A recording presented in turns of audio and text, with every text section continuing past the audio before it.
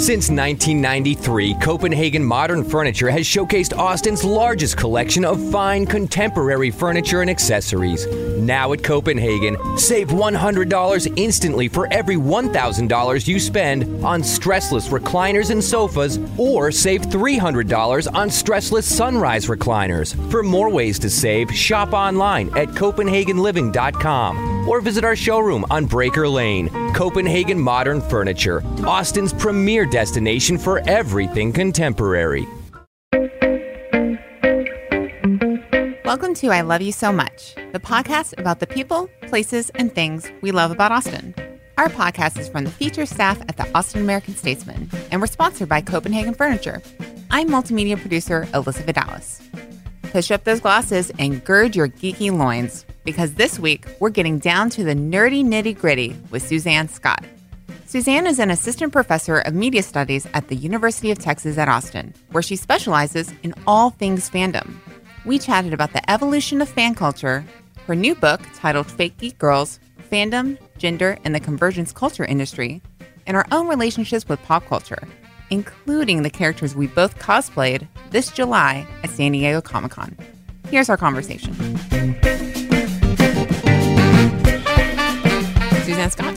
Thank you for joining us. I'm so excited to be here. I am so excited to talk to you. Okay, so I forget when exactly I came to know you, but I found you on Twitter, and like you had said something really cool, and so I was like, hey, you know, you're saying cool stuff. And then I noticed that you were based in Austin. I was like, what? And that you study like the first word in your Twitter profile is Afghan?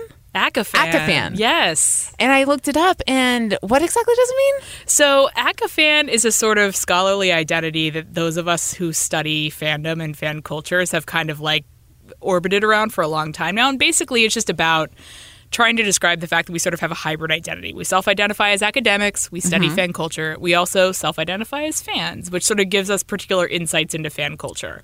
And I think that having that right at the start of my Twitter profile is really important to me, in part because like I don't want it to seem like I'm this sort of like, you know, anthropologist who's studying these odd people who like write fan fiction from afar, and I'm off with my notepad in the bushes. Do you know what I mean?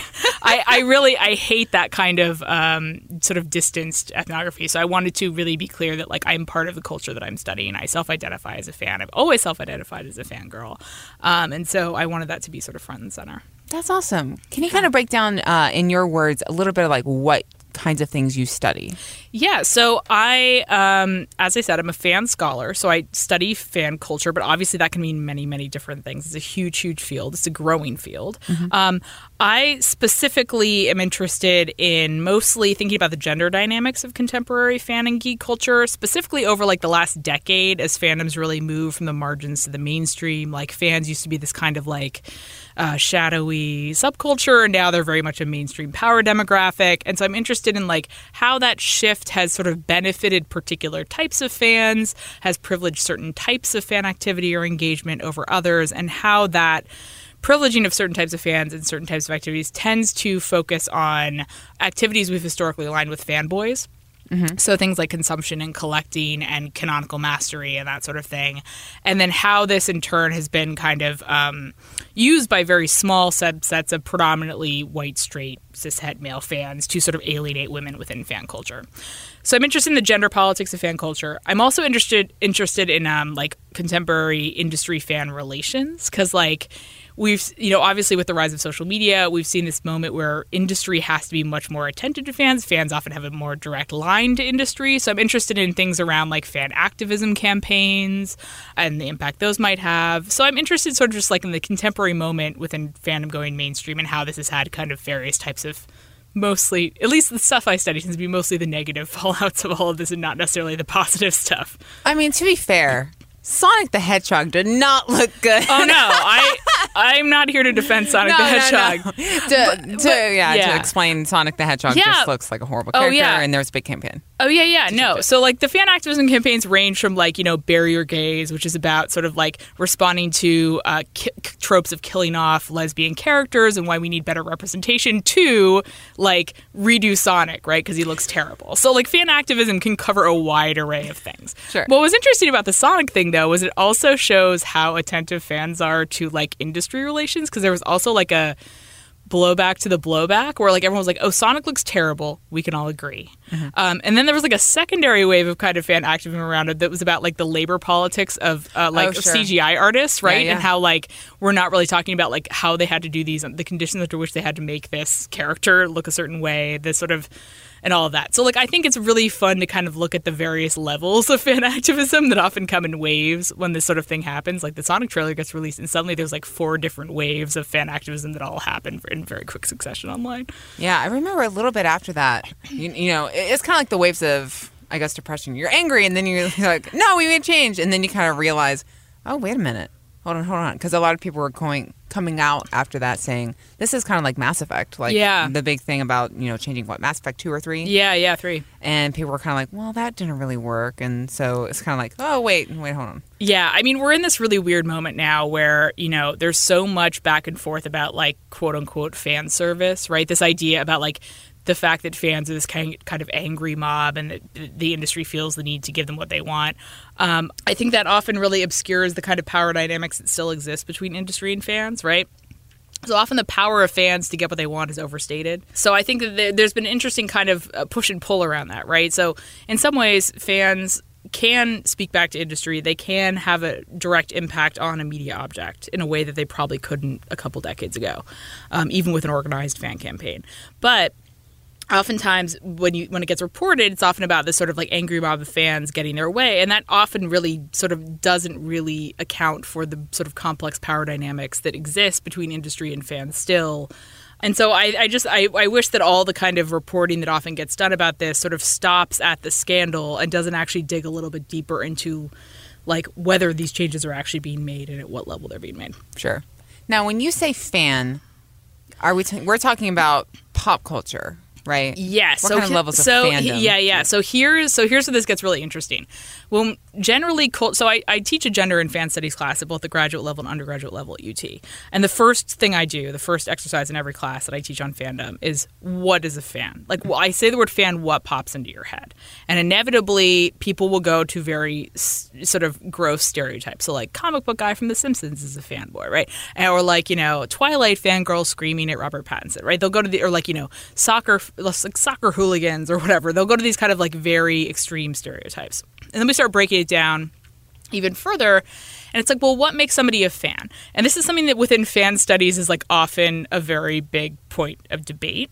So most people would say you're a fan if you really, really like something. If you have a deep affection for a particular media object, a TV show, a movie, a celebrity, and so on, right? Within fan studies, often the case has been that we really focus on fans who move from being very into something, consuming it very actively, to actually producing their own content. So oftentimes the fan within fan studies are the people who are making things like fan art or fan fiction. They move from some kind of cultural consumption to some kind of cultural production. Now, in this day and age, does cultural production mean like retweeting celebrities or like interacting on Twitter? I would say sure, right? But oftentimes it has to go beyond just a purely consumptive state for people to often think about it as fans within the field of fan studies. That's not all fan scholars.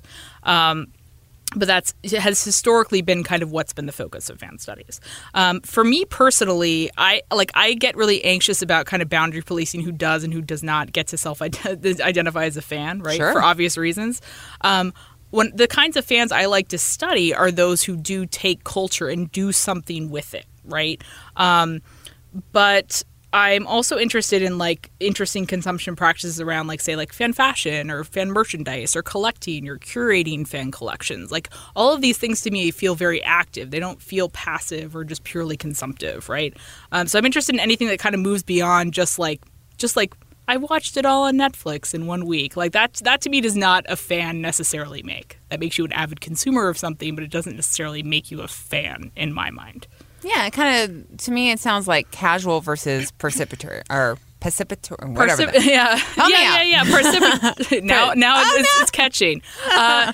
So participation, some kind of participation or some kind of communal involvement to me is often the sort of barrier that I use to differentiate between audiences and fans. How are you a fan? And what are you a fan of? Oh my gosh. How much time do we have? We go all night. Yeah.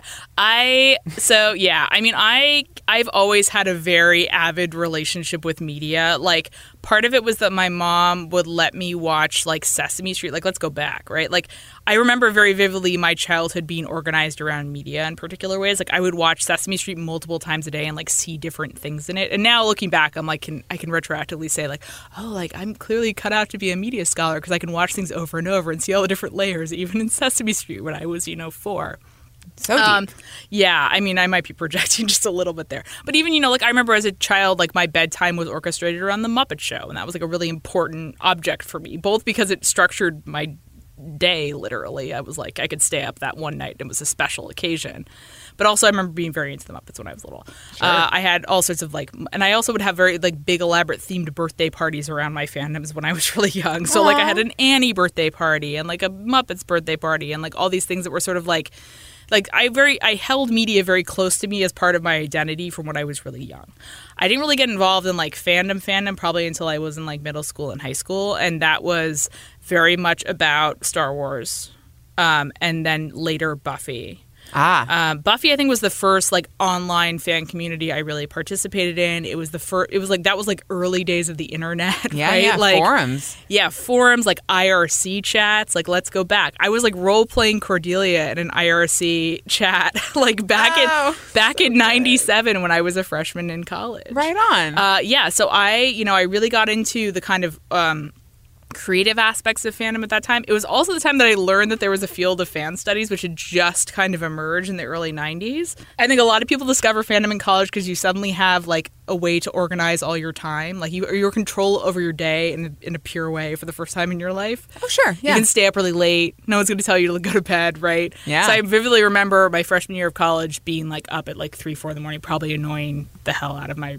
college roommate, and just, like, being online and, like, being in communities, talking about Buffy, writing Buffy fan fiction, which I think still exists here and there. I created the first website on, like, GeoCities for the character of Oz on Buffy. Oh, wow. Which I don't think is archived anymore, but, like, for a while I was running a very popular fan site for Oz. Oh, did it have, like, awesome, like, GIFs? It was that red. Sparkly background? I wish I had somehow documented it because it was very GeoCities. Let's just put it that way. Very retro. The Space Jam website. Yeah, it was very busy. I remember being very busy in its look.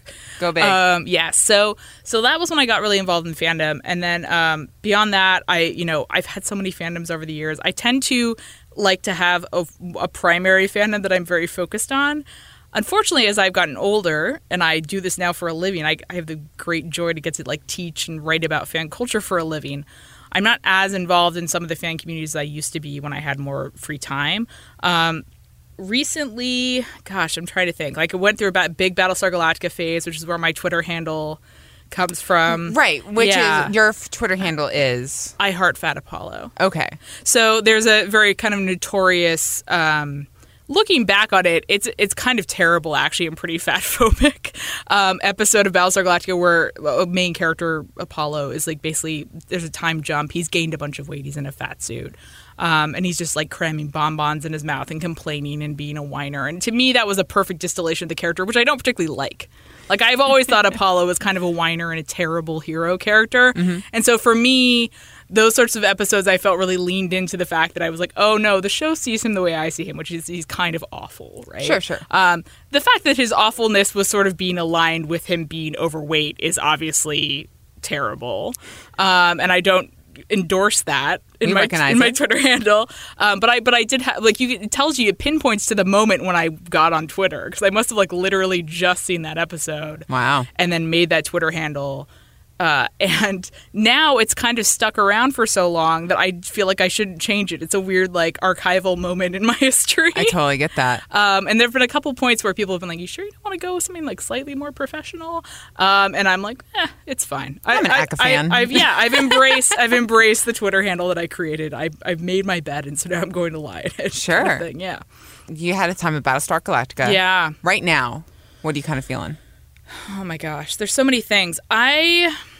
I'm really into The Good Place right now. And I have not seen that. The Good Place is fantastic, and it's going into its final season. Really? Yes. Oh, They're leaving it on. I like it, like every good fan, I respect that they want to leave it and finish it strong the way they intended it. Yes. On the other, as a fan, I'm devastated and very sad that it's going away. That show is great. Mm-hmm. And I'm actually become a fan in recent years. It's often the case I used to veer more towards like sci-fi, fantasy, horror. I was big into Hannibal, that sort of stuff. Oh, yeah. Hey, I'm actually I'm rewatching Hannibal right now as like my summer treat to myself as I like, clean my house and stuff. But yeah, I've been watching a lot of like comedies. So like I'm big into Brooklyn Nine-Nine.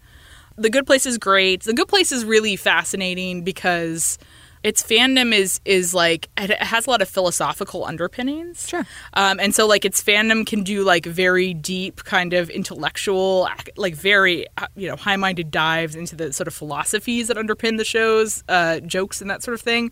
But also there's just like so many wonderful characters and character dynamics and relationships. I'm always very much drawn to like character. If I feel like I have characters that I can latch onto, those are the fandoms I tend to dive deeply into because I want to see how other people explore those characters and elaborate on those characters. The fandoms, there are shows that I love, but that I don't feel any kind of personal attachment to characters, and those I can kind of very much appreciate, but I would never say I was like in the fandom of. Sure. So like while I watched and appreciated something like Mad Men, I was never that invested in its fandom, nor would I run around sort of evangelizing for Mad Men. Not dressing up like 60s. I mean, I should. It's a good look for me, but no. But so like right now, like so it's mostly some comedies, and obviously, as you know, because we were just at Comic-Con together, I am absolutely nuts over Spider-Man Into the Spider-Verse. It has monopolized my entire past year in terms of my thinking, my energy, my love. I'm forcing it upon 300 students come this fall. Like it was the one thing I immediately knew was going on my syllabus for my fall storytelling class. Mm-hmm. That movie just is, to me, it's a perfect film. So let's dig into that a little bit. Okay, yeah. You already mentioned that. Yeah. We were both at Comic-Con. Yes. And you did a cosplay. I did multiple cosplays from that movie, actually. You only saw me one of the 2 days. I only saw you one day. I know. So this year, every year I cosplay at Comic-Con. My husband also cosplays, and I will admit freely and openly that he's the better fabricator of the two of us. And he also took some sewing lessons last year, so I am often leaning on him for some assistance and things. So we spend a lot of time, like basically the minute Comic-Con is over, we start to think about next year's Comic-Con. Wow! And often we'll wait until something comes up that we see. We try to do something that's current, right? So like the thing that we loved most from the year that year. So when I saw Spider-Verse, I immediately leaned over in the middle of the theater. The movie's not even over yet. I didn't know where this thing was going. And I leaned over and I said, I'm going to be Olivia Octavius, Doc Ock, for Comic-Con this year. That's so good. And no one's just you. Yeah. And I'm like, I want to do it both ways. I want to do like casual, like business casual Olivia Octavius, which I did on what day? Friday at Comic-Con. Mm-hmm. And then Saturday and Sunday I did the full Doc Ock, tentacles, the whole 9 yards. Wow. And that was really fun. We like to pick things that sort of challenge us in terms of like how we're going to pack this thing and get it to California. So yeah, how did that happen? So yes. Because describe, her regular outfit, she has this big hair and kind of like a jacket, right? Like a lab coat. It's very like business. So she's got like just like a dress, a lab coat, a giant wig, which was really the only piece that I had to do anything sort of special with that has sort of purple streaks. So like the casual dressable was literally just like find a giant bushy curly wig, make it even bigger. So there was like bumpets and teasing and all sorts of styling that had to be done to the wig, and then add some purple streaks and highlights, which I did. And then basically everything else was purchased. Bought a lab coat, bought glasses, bought a shirt and a skirt, and I was done. Nice. Very easy, very cheap. Also, it's an expensive hobby. The other, which was the full like supervillain outfit, that was much more complex because first of all, it's an animated movie, right? So I realized very quickly that there was no way that I was going to get screen accurate. I've seen some people cosplay Doc Ock who do get screen accurate, and I am deeply in awe of them. But basically, there's the part of her shirt that I was having a hard time with was there's this kind of like clear plastic almost like shell that was like translucent but not totally clear, and I just couldn't. I was like shopping for fabrics forever, and I couldn't find anything that was going to work. And so a lot of this just comes down to like trial and error, and that's why you have to start early. So like the first couple of months are just sourcing stuff. I was like, okay, I found the pants, great. I've got boots, combat boots already. Those will work great. Do we want anything to light up? If so, like, I had a corset already from a cosplay from last year, so we just built the corset piece she has on over that. So a lot of this is like, what have I already purchased that I can reuse because I'm thrifty like that? Yep. Then it's sort of like, what can I buy? What am I going to buy versus what do we have to make? There's lots of lists involved, and then it becomes, what's going to take a long time. So we knew that the tentacle arms were going to be the thing that we needed to spend the most time on, both because they're tentacles and they have to hold up being pressed into crowds at Comic-Con all day. Right. But also we are coming from Texas to San Diego, so we need to pack this thing in a suitcase. So it also had to be collapsible. So there are four tentacles. Yes, 4 tentacles. And it looked like kind of a tubing type situation? So basically I bought a laptop backpack off of Amazon, a cheap laptop backpack. Okay. We put a board in there to be the sort of base for all the arms. There was like metal, like sort of a wire armature to hold all the wires, to hold the tentacles on. And then the tentacles themselves were made out of dust collector hose that I got at like Harbor Freight. Okay. We put a little LED light in there to sort of give them a little something something. And then the actual claws were made out of foam, which is like the cosplayer's best friend. Ah, yes. And then we 3D printed a couple little discs to go on the tentacles to give them a little something extra. Nice. But basically, the tentacles would pop off the backpack. The backpack would fold flat, and then we could like pop the tentacles on and off. And the tentacles, since they were dust collector hose, would kind of collapse down to be very small. Oh, wow. So, yes. You just hacked it. Yeah, no, and this is, I give full credit to my wonderful, wonderful partner, Luke Pebler, who basically figured this all out. Like, I was like, this laptop backpack will work. Let's do wire. And I've got the dust collector hose, but he was the one who was figuring out how to, like, make it, collapsible, basically, which was a huge, huge part of this. Big time. Yeah. So I have pink hair, for those who cannot see me right now. And I wanted to dress up as something, because my first Comic-Con was in 2016, and that's when this video game called Splatoon was big. So I was an Inkling. And that's pretty simple. You just kind of have different colored streetwear. But when I was thinking about it this year, I love Detective Pikachu. And my friend made the pun, Detective Pinkachu. And so I was like, great, awesome. I can just go as pink and have Pikachu ears and Pikachu tail. I saw it. You looked amazing. Thank you. You looked great. And it wasn't until it was maybe a couple of weeks before I was like, oh, I have to make this thing. And then luckily my friend Christine, she loves cosplay. Actually, we met on stage at Star Wars Celebration when we were both brought up. And she said, hey, were you on the plane from Austin? I was like, oh my gosh, what? So she helped me construct a tail, but it took hours. Yeah. Hours and hours. Yeah. Like, there is some serious dedication to this. And I cosplay for different reasons. But when you cosplay, what are you getting out of it and why do you do it? I mean, honestly, a lot of the fun of it is it is a hobby to start with, right? Sure. For us. So we're not doing it professionally. I'm not trying to make a living off of this. It's purely for fun for us. And so part of the fun of it is I'm a person who loves problem solving. And so I love thinking about okay, well, this Doc Ock is not going to look screen accurate. So how can I make it look extra cartoony, right? So do a heightened version of what's in the actual animated film. And so I had light up bands that went around my thighs that matched light up bands that went around my arms. Those were all repurposed LED dog collars. I like the kind of problem solving aspect of trying to sort of sort out costumes.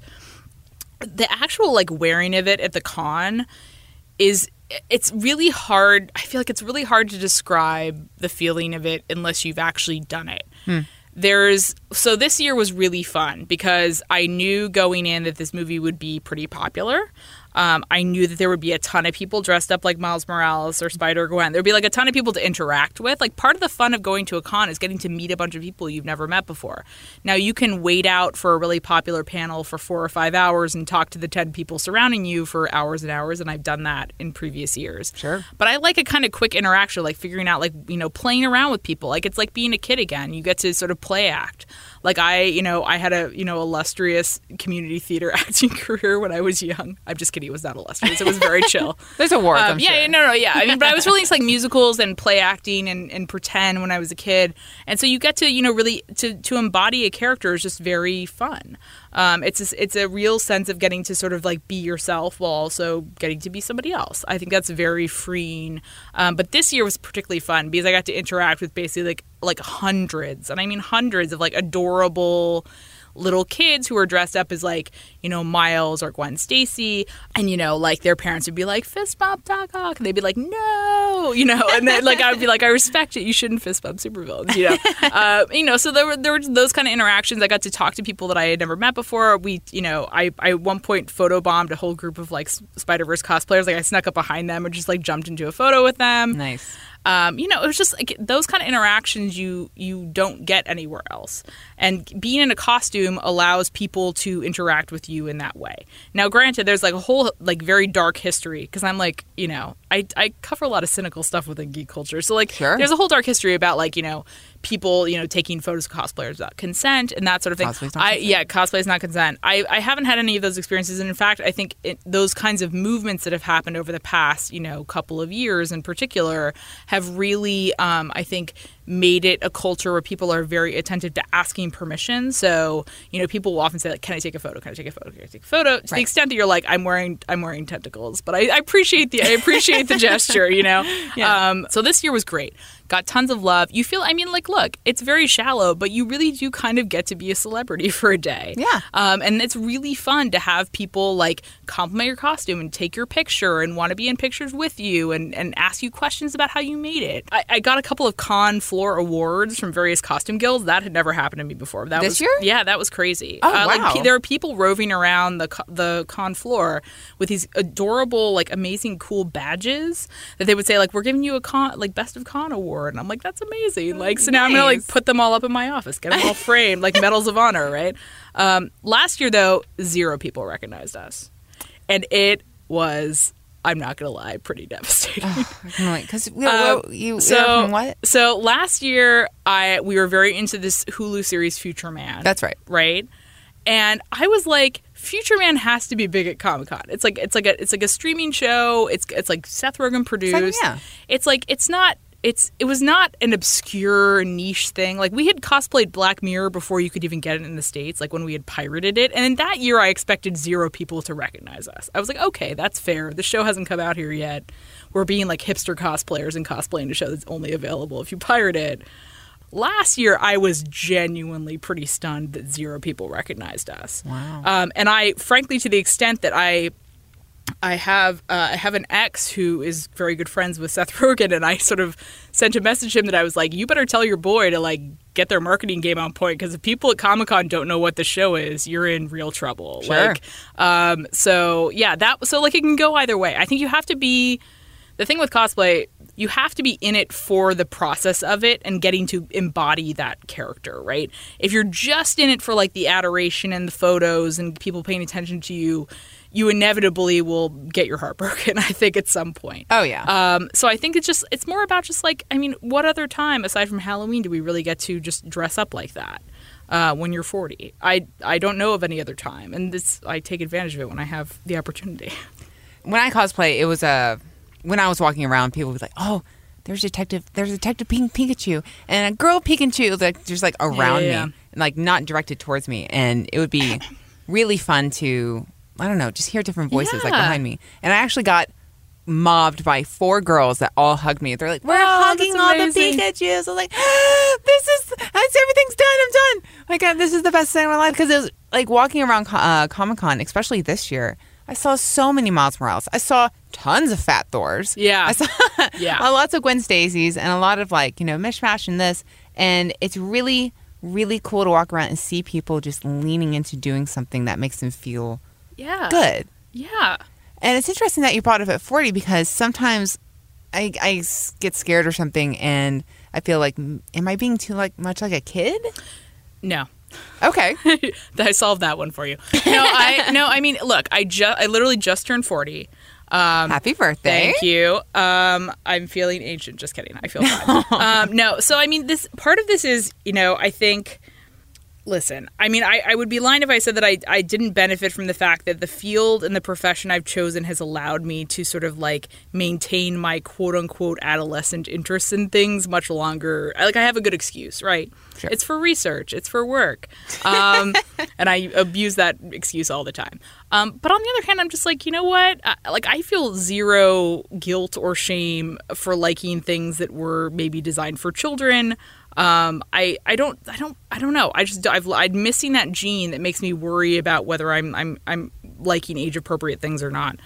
I forget what your question was though. I mean, you're on the right track. Like, is there a unspoken cap on how long you can like be into something? No.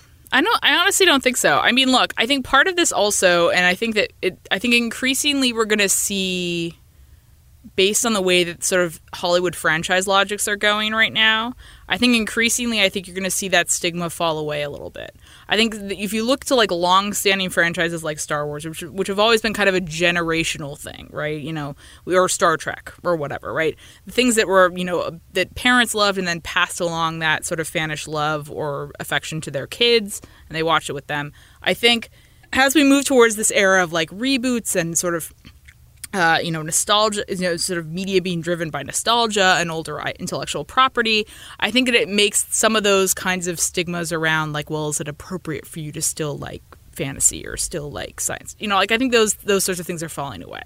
I think that, you know, video games, you know, are obviously like one of the most major entertainment media we have now. And certainly like that used to be considered kind of adolescent medium and certainly isn't anymore. I think you're seeing people age up more and more that grew up in fandom and who have no real desire to kind of, you know, abandon that when they hit 40. I don't think like something clicks inside of you and suddenly you want to put on a business suit and listen to Bach. I just don't think that happens. Sorry, I don't know. That was like, was a horrible stereotype in its own right, I'm sure. If anything though, I because I teach students who are like 18 and through 20, I do get a very clear sense of like when I've missed the zeitgeist on something.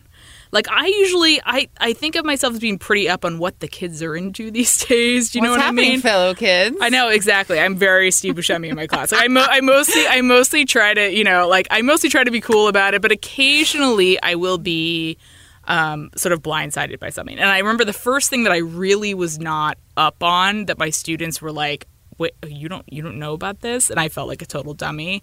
Was probably Steven Universe. I've caught up. Oh. You know what I mean? Like there's a lot, or like Rick and Morty, I definitely like was aware of, but only got really into because my students were really into it. Sure. So there's certain things that I think like I still am kind of like, I've clearly aged out of like the zeitgeist around particular things and need to get sort of hip to by the kids in my classes. But they're not kids; they're adults.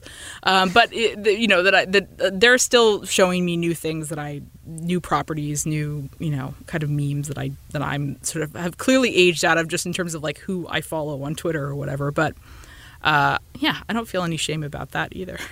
Yeah, you don't feel there's no anxiety to have to constantly be up to snuff on trends? I mean, I try to be up on things just because I tend to be grading work that my like if my students are writing about a particular media property, like I will get up to speed on it because I want to be able to assess that work, you know, fully. And you don't get extra credit if you pick a media property that I personally like and am fanish about, right? Like that should not be the way that education works. So it's not in my classes. So I will often sort of get caught up to speed on things.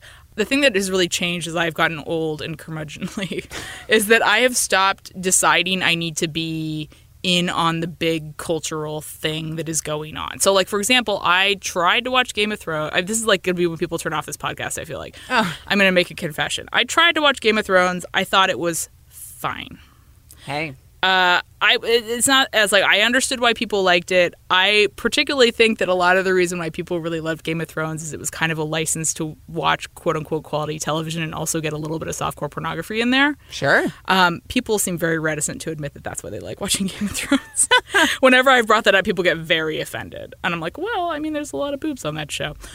Anyways, so I liked it fine. I will say that the kind of many kind of like sexual abuse narratives on that show really did not play well with me. I was like, why? And I sort of stopped myself kind of, I guess, mid-season 2 or 3. And I said like, ugh, like, why am I forcing myself to consume this thing that's not giving me really any pleasure? I'm watching it purely out of a sense of cultural obligation to be like in this kind of fanish moment. And I knew my students were excited about it, so I wanted to be up on it. And I will say that I caught up on everything prior to the season finale. I just did it all in one fell swoop. Oof. And I watched the final season. I gotta say, watching that final season with zero emotional investment in that show was actually really just super fascinating to me. It became more of like an academic experiment for me than like a fanish one, right? Hiding in the bushes. Like, oh, yeah. Yeah, right. I know. I've become the thing I've hated. I've become the enemy that I within. Yeah, so that was like, so for me, I could step back enough and say like, I'm not really emotionally invested in what's happening, but I am very fascinated by how this is going down with the fandom. And there's been a lot of properties where like I'm more into the fandom than I am into the show. I understand that. So Game of Thrones is definitely one. Game of Thrones fandom, super interesting. Game of Thrones, the television series, I could take it or leave it. You know, I've just offended like all the listeners of this podcast, I'm sure, by saying that out loud. We have a podcast from the Statesman newsroom that's all about Game of Thrones. They're fine. It's okay. It's funny. At Comic-Con, my mom going out, she loves Game of Thrones. She's like, you should go get a picture signed by Game of Thrones people. I was like, one does not simply go into Comic-Con and get something signed. Exactly. But I did walk by the WB booth, which they had Game of Thrones people on top of it. They were about to sign. So I actually snapped a picture of Jamie, and Maisie Williams was up there. And I was like, here you go. Like, now that's her souvenir. Listen, I could watch their press tours all day, every day. That's a show I'd watch. Just collected press tours and interviews of that cast. They're all delightful. Sure. I love all those people. The show, not as much. So, as a fan going into the profession of stunning fandom, what are some things that you've learned that's been kind of like interesting? Well, I mean, I think fan studies is a relatively young field. We've only been around since the late 80s, early 90s. But it's grown obviously exponentially as fan culture has grown exponentially over the last decade. I think one of the things that fan studies started out by being very focused on female fans, female fan communities, female fan modes of textual production like fan fiction and fan art that we sort of associate predominantly with women who are producing that content. So one, I think what I've learned over the years is like, the field that I'm in seems to think that fandom is very much a woman-centered space, right? Like that women tend to be the sort of movers and shakers within fandom. The way that culture sees fandom is often this like very masculinized space, right? So this idea that like, so that kind of mishmash, and I think that's really what's at the center of why I wanted to write this book that I just released. It's all about like the notion of the fake geek girl, right? Because within fan studies, like that idea that like fake geek girls would be like just laughable, right? Like fan studies comes out of feminist theory, comes out of queer theory. It's interested in women and what they do and make with the culture that they're given, right? And they're often very dissatisfied with as women. And fandom is sort of seen as this sort of space of, Henry Jenkins is a very well-known fan scholar, sort of says like, fandom is fascination and frustration, right? Fascination with a thing and then frustration and wanting to make it better. And then fandom is this sort of space to kind of make it better, to speak better to you, to your identity, to your textual interests, all of that. So one thing that's been sort of hard for me to reconcile, especially as we moved into this kind of era of like quote unquote toxic fan culture or toxic masculinity in fan culture, is that like fan studies many, many years ago when it was founded was seen as like this, like fandom was seen as this utopian feminist space, right? And like that I don't think meshes with our current understanding of what like digital fandom or digital geek culture really looks like, which is often this sort of horrible misogynist hellscape that we're all just trying to survive through. So that's been one thing that's been hard. The other thing that's really taught me is that like my vision of fandom and my experience of fandom as like a white straight woman is not everyone's experience of fandom, right? And I think that oftentimes the ACA fan thing is really great because it gives us insight and a deep investment emotionally in the research that we do, but it also can lead to some blind spots. So like I don't know what it's like to be a Black queer woman in fandom, right? Like even within the most feminist, the most kind of quote unquote utopian fan communities, like racism exists, like bias exists. And so I think part of what I'm trying to, perpetually get better at is just talking to more and more different types of fans who are occupying different spaces within fandom to try to get a sense so that it's not just my perspective coming through in my work. Because I think that's really important.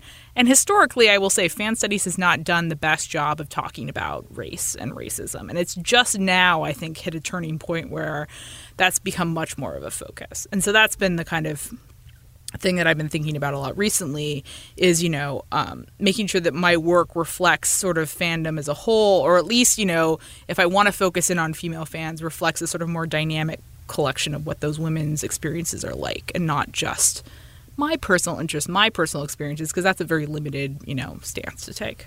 Since you've been a fan and since you've studied fan studies, how have you seen fandom change? Has it been for better? Are we in for worse? What's our? It's just been. It's wild. It's so that's so unscholarly way to start this, but it is just it's. I don't want to be that. I'm inevitably going to sound like an old person who's telling that story of when I was a child, we had to walk through the snow 10 miles to get to school. Yeah, exactly. I mean, so I really got into fandom just as it was getting online. So I've been there since the beginning, for better or for worse. I remember being on LiveJournal, and I remember the LiveJournal sort of strike through where a bunch of fanish blogs were all purged under concerns around, pornography and child pornography and the Harry Potter fandom. I remember these kinds of bellwether moments that I think shaped fandom. A lot of the reason people moved to Tumblr when Tumblr was emerged was because they were worried about censorship on other fanish platforms like LiveJournal. And then Tumblr. and then Tumblr decides that every picture of a boulder is a boob, and then we are now we're now in a whole new era of algorithmic censorship, and it's going to be an interesting thing to see play out. So I have this kind of when I think about what's changed, the big picture stuff is I think part of it is about where does fandom live online? So to me, it's about what we used to talk about fandom and fan participation. I think now is we need to talk about in very platform specific terms in some ways. So Tumblr is a very image driven site, right? LiveJournal was a very predominantly a text-driven site, right? So that changes the ways in which fans articulate their fandom, the ways that they create fanish works to share, just the reblogging functionality of something like Tumblr. It changes the ways in which fan art moves, the way that authorship often gets stripped away over time, and it's very hard to track down where something came from. So I think some of it's technology. So the fact that Twitter became a thing that the TV industry really embraced as something where they wanted to have kind of conversations and Discord. Blog, exactly. We want people to live tweet. And they did that purely for business reasons, right? They want to be able to monetize and count their audience and sell that audience to advertisers. That's the whole point of that. It was less about wanting a real dialogue. I'm sure some of them did want a real dialogue, but it had underlying economic incentives, right, for them to do that. But the fact that that dialogue does now exist has fundamentally changed the ways in which, as we were talking about earlier, fans do activism. It's no longer letter writing campaigns and sending, nuts to. I was like, why do we always just think of the Jericho example of sending nuts, because it was such a nutty thing to do. It was good though; it worked. For a season. Yeah. So I think that I think in general the things that have changed. So part of it's technology. Technology shapes the way that fans interact with industry, and the way that industry surveils fans. Also, I think that industry is tracking fans and has a finger. I mean, I think they don't understand fandom still, but I think they definitely have more of a finger on the pulse. So they're trying to get more of a finger on the pulse of what drives them to do the things they do. There has been much more incorporation of fans' transformative works, things like fan art as promotional objects. So a lot of the conversation in my field is about labor in the digital age. What does it mean when fans willingly give their labor, often free labor, to industry, and then industry in turn takes those fan objects and uses them for promotional purposes and doesn't compensate fans? That was the Doctor Who booth at or the BBC. Do tell. The BBC booth at Comic-Con had this really beautiful illustration of I forget her name, the new Doctor, who was a woman. I was like, who is that artist? Because I'm really big into art and stuff. And then I saw that it was all fan contributed, and I couldn't. I mean, as far as I could tell, I couldn't see their names on there. But then I was, in LA, and all those were fan art and stuff. So I've never seen that really before until you mentioned that, and I started to connect. Oh, this is the thing. Yeah, no, I mean, this is a marketing choice. Listen, and so now we have this very thin line too between what is actually fan art. There's tons of professional artists who are fans of things creating art, various mashup art. So there's whole galleries in LA that I used to go to, Gallery 1988. Yeah. That just strictly have what I would call quote unquote like high-end professional quote unquote, I'm doing air quotes, fan art in them. But then there's stuff that like, a PR, a marketing team is pulling off of Tumblr, right? And fans might want to opt into that. I'm not saying that they're always being exploited or anything like that. Fans are very aware of what they're doing. They're very aware of the game. But I think that kind of like using fan materials as promotional objects, I think, speaks to me to like a kind of shift that has happened where like we used to be in the early Wild West of the internet. You had that era where, media companies were trying to clamp down on legally every type of form of fanish production, right? Cease and desist letters were going out all over the place. They were trying to like stop fans from like taking the objects that they love and then manipulating them in particular ways and creating new objects out of it. And I think that there's been some legal precedent for why fans are allowed to create these kinds of transformative works that has helped. But I think also the fact that they're using them so much more as promotional materials, or even that like they're retweeting fan art and that sort of thing, I think really does speak to the fact that the industry has had to kind of take a step back and reassess their sort of relationship to fans and the things they create, and had to embrace them kind of for better or for worse. You mentioned it before. When we do think of fan culture, it does seem a little bit toxic. How can we be better fans? That is a good question. Again, I think what's really interesting is we can be better fans by recognizing our own privilege and recognizing when we ourselves are engaging in boundary policing practices. Like, you don't have to be harassing someone on Twitter or bombing them with hate speech in order to be exhibiting some kind of forms of boundary policing within fan culture. Like, I find myself doing it, casually here and there, and then I kind of try to catch myself and say like, oh no, this is not my place to determine how people are going to be fans. People can be fans any way they want to be fans, right? I mean, look, it's so funny because again, I think back to like the way that fandom was talked about in the early 90s in fan studies, and it was this kind of utopian politicized space. And so I would be lying if I didn't say that I was like both intellectually and emotionally invested in trying to get us to that reality. I don't think it ever was that. I think that was sort of an overstatement or wishful thinking in a lot of cases. But I do think the way we can be better fans is to try to create fandom as the utopian space that a lot of early fan scholars maybe tried to promise us, right? Which is to say that you really do have to, I think, find communities that are supportive. I think that the good thing about fan culture being so vast in its current digital incarnation is there's space for everybody. Everyone can find communities. It might not be the big macro community of a fandom, might have a lot of toxic pockets in it, right? But there are often a lot of sort of sub-communities within any given macro fan community that you can find people who are interested in the ships you're interested in, or supportive of the kind of, cultural readings or analysis you want to do, or that they are sort of supportive of the kinds of interventions you want to make or criticisms that you want to make. In general, I think a lot of the ways we also make fandom better is to make sure that we call out reporting on fans that is short-sighted or inflammatory or not offering a full view. So we were talking before we started here, I just did an interview with NPR on these like fan edits, these defeminized fan edits of like Avengers Endgame and Last Jedi, where they cut out all the female characters and characters of color.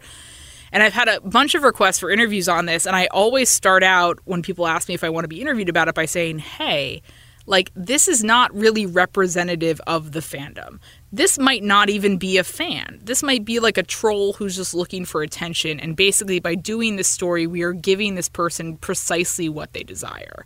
And so I want it to be really clear from the outset that, like, I think we should pay attention to the facets of fandom equally, if not more, that are doing really interesting, progressive, cool, good work as we do the toxic elements. I think it's really easy to fixate on the toxic elements because they are so spectacular, because they are so horrible. That's not to say that we should ignore it. This is not a don't feed the trolls based argument. I think we need to recognize and deal with the fact that like systemic, sexism and racism and homophobia exists in fan culture, even if we don't want to claim that does, right? But I do think that like by focusing all of our energy on that, we inevitably kind of don't hold up the things that do make fandom beautiful and wonderful and transformative, not just in terms of like textually transformative, but like culturally potentially transformative. So we need to be giving equal attention to both ends of the spectrum, I guess, is what I'd say. On that note, your book. Yeah. When can we pick it up? You can pick it up now. It is really? out. Yes. So it came out in April. It's called Fake Geek Girls, Fandom, Gender, and the Convergence Culture Industry. It looks at about the last decade in geek culture and looks at how kind of the fanboy, stereotype became entrenched as this new power demographic in Hollywood and how this has had a sort of mostly negative impact on women in geek culture. So so I will not lie and say that it's like bright and sunny. It deals with the darker, slightly more toxic sides of this kind of cultural shift. But basically what I'm interested in is like, well, what does it mean when you kind of like standardize the fanboy as the fan demographic? Women are often like, seen as kind of like a surplus audience, like great if you're here, but we're not going to sort of cater to you, right, in any way. And oftentimes like female-driven fan properties, things like Twilight, get like openly mocked precisely because they're kind of feminized media objects. So I'm interested in this kind of long history of devaluing female audiences, this long history of devaluing feminized kind of media objects. And I'm also interested in the ways in which like fans are speaking back to that. So there's like brief moments in the book where like it's not all gloom and doom. I'm mostly focused. I have moments where I focus on like various kind of fan activist campaigns. So like the Hawkeye Initiative, which basically draws. Do you know the Hawkeye Initiative? Oh, not the comic, right? Oh, or no, is it no. So this is Jeremy Renner. Well, sort of. This is brilliant. This is a Tumblr I came across ages ago, years ago at this point. That basically people submit drawings where they basically redraw female superheroines, but as Hawkeye. So, like, imagine, like, the sexiest Red Sonja cover you can imagine, but instead it's Hawkeye. Oh, how very distinct and so there's a whole longer conversation to be here about like, well, why Hawkeye and why why did that get picked? I talk about it all in the book. But so like these moments where it's like it should when you put a very skimpy costume on Hawkeye and make him stick out his his chest and his derriere and like pose in the way that female superhero characters get posed. The absurdity of those images, like it's a very funny sight. But it's also doing like very significant and I think very disruptive, good feminist work, right? Where it's like, look at how these women get drawn. Like this is crazy. Like if you saw Hawkeye dressed like this, everyone would be out in the streets being like, this is absurd, So I focus a lot on those kind of moments too. There are kind of like moments where like, mostly female fans are kind of like pushing back at these kinds of clear efforts to kind of gesture to them that they are not considered to be part of this geek culture, fan culture audience. And also I'm looking at things, like Pinterest and fan fashion and things like that. So I'm looking at like geek girly culture too and how that's kind of evolved over the past decade too. I recently just learned of the term Disney branding. Oh, like Disney bounding. Yes, Disney bounding. I was just at Disneyland, and I was thinking about doing some Disney bounding, and then I was like, no, I just want to be comfortable. So I'm not going to dress up like a Dole Whip or whatever. Disney bounding is super interesting. I don't talk about it a ton in the book, but I do talk about it a little bit. It's this practice of basically Disney has a policy. Speaking of like being adults and aging out of things, Disney has a policy that over a certain age you can't wear a costume in their theme parks. Well. Which, is fair, and for various legal reasons I totally get. And they don't want people to mistake people for, their actual actors, which I get. What's interesting, though, is they are now selling full adult cosplay in their parks. I was just at Galaxy's Edge at Disneyland. There are whole shops that are devoted to, like, selling adult, Rey outfits, adult Jedi robes, with signs above them saying, like, you can buy this, but you can't wear it in the park. Oh, how interesting. Which was super fascinating to me. But, like if you're a kid, you can dress up. So basically, Disney bounding was this way to like make sort of casual fashion that sort of evokes a particular character. So like, let's say it's like Captain Hook, right? You want to dress up as Captain Hook. They maybe like say, like wear a pair of black skinny jeans and a pair of black, combat boots with big buckles and a big belt and like a red coat and then, like put a feather in a feather in your hair. So like here's the kind of accessory. So it's inspired by. But they have them for everything. And so my Dole Whip crack was the fact that like Dole Whip has become this like big point of fascination at Disneyland in the last decade since I've been there. Apparently, it was just the thing you ate when you went to the Tiki Room when I was going to Disneyland. Now it's apparently like there's a cult of Dole Whip that exists. There were like lines around the block for it. I've never had it, but somebody tweeted out a photo of like nearly 18 18-wheelers of Dole. from Comic-Con. So I don't know where they were at, but I did not see them. Yeah, I don't know. I mean, like, if you go to Disneyland right now, like on their main street, they have this like basically like a boutique with like beautiful kind of 50s cut dresses that have like Dole Whip on them. Okay. You can buy a purse that's shaped like a Dole Whip. I mean, it's like the sort of the Disney bounding. What's interesting though, that's a perfect example. Like Disney bounding was like this fan workaround. They were like, okay, you won't let us cosplay in your parks? That's cool. We're going to find this workaround where we do like casual dress, but it'll evoke the character and we can still feel like we're kind of doing like everyday cosplay light. Yeah. And then Disney clearly caught on to this and they were like, oh, hey, we can make money off of this. And now there are like full boutiques in both Disneyland and out in downtown Disney that sell basically like Disney bounding gear. I saw a Bo Peep outfit that was basically a costume from the most recent Toy Story movie. And I was like, well, so can I wear that into the park? Like, that's basically a costume.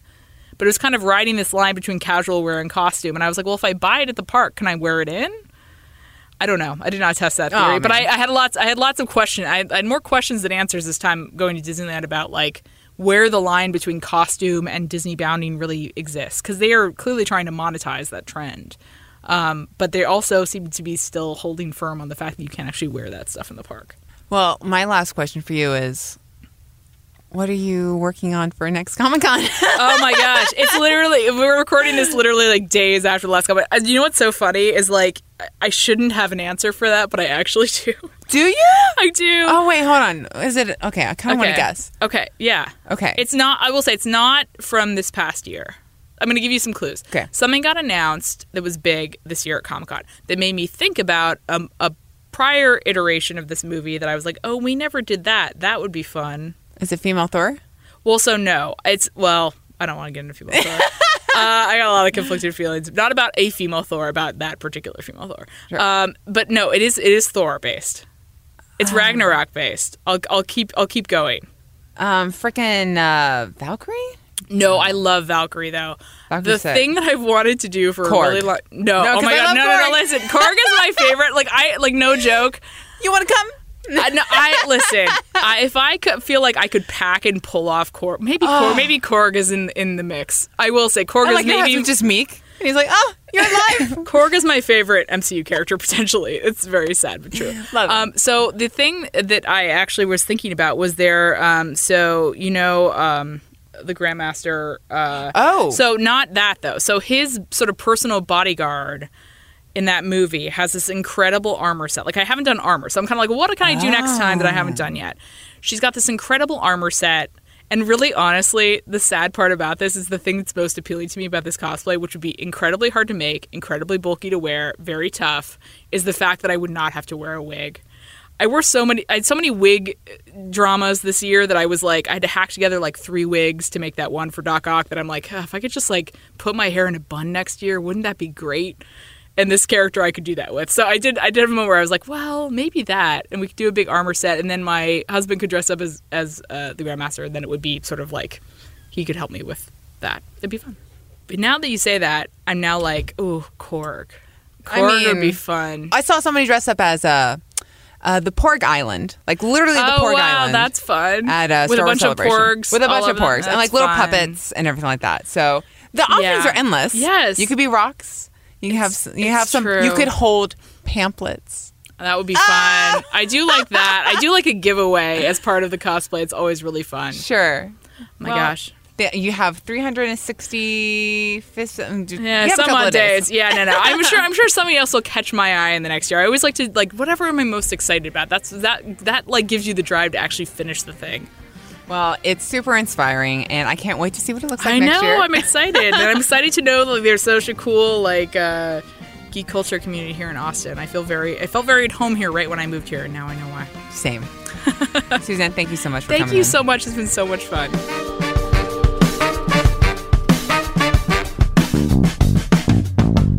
That's our show. Thanks for listening, and thanks to our sponsor, Copenhagen Furniture. Check out the Austin 360 Instagram and Facebook for more about life in Austin. And talk to us on Twitter. We're at LoveAustin360. And please, leave us a review on iTunes. It helps other people find our podcast. I Love You So Much, the Austin 360 podcast, is a production of the feature staff at the Austin American-Statesman. This episode was produced by me, Elizabeth Dallas. Our theme music is from local band Hardproof. which you should definitely check out at hardproofmusic.com. You can find everything you'd ever want to know about this show and its contributors, including photos of Suzanne and I cosplaying at San Diego Comic-Con at austin360.com/loveaustin360. And if you want to pitch an idea for the show or give us some feedback, shoot us a note at loveaustin360@statesman.com. We couldn't do this show without you, dear listeners, and we can't thank you enough for lending us your ears, your comments, and a roll of duct tape for that last-minute fix on our Comic-Con cosplays. Until next week, we'll see you letting your fan flag fly wherever you boldly go.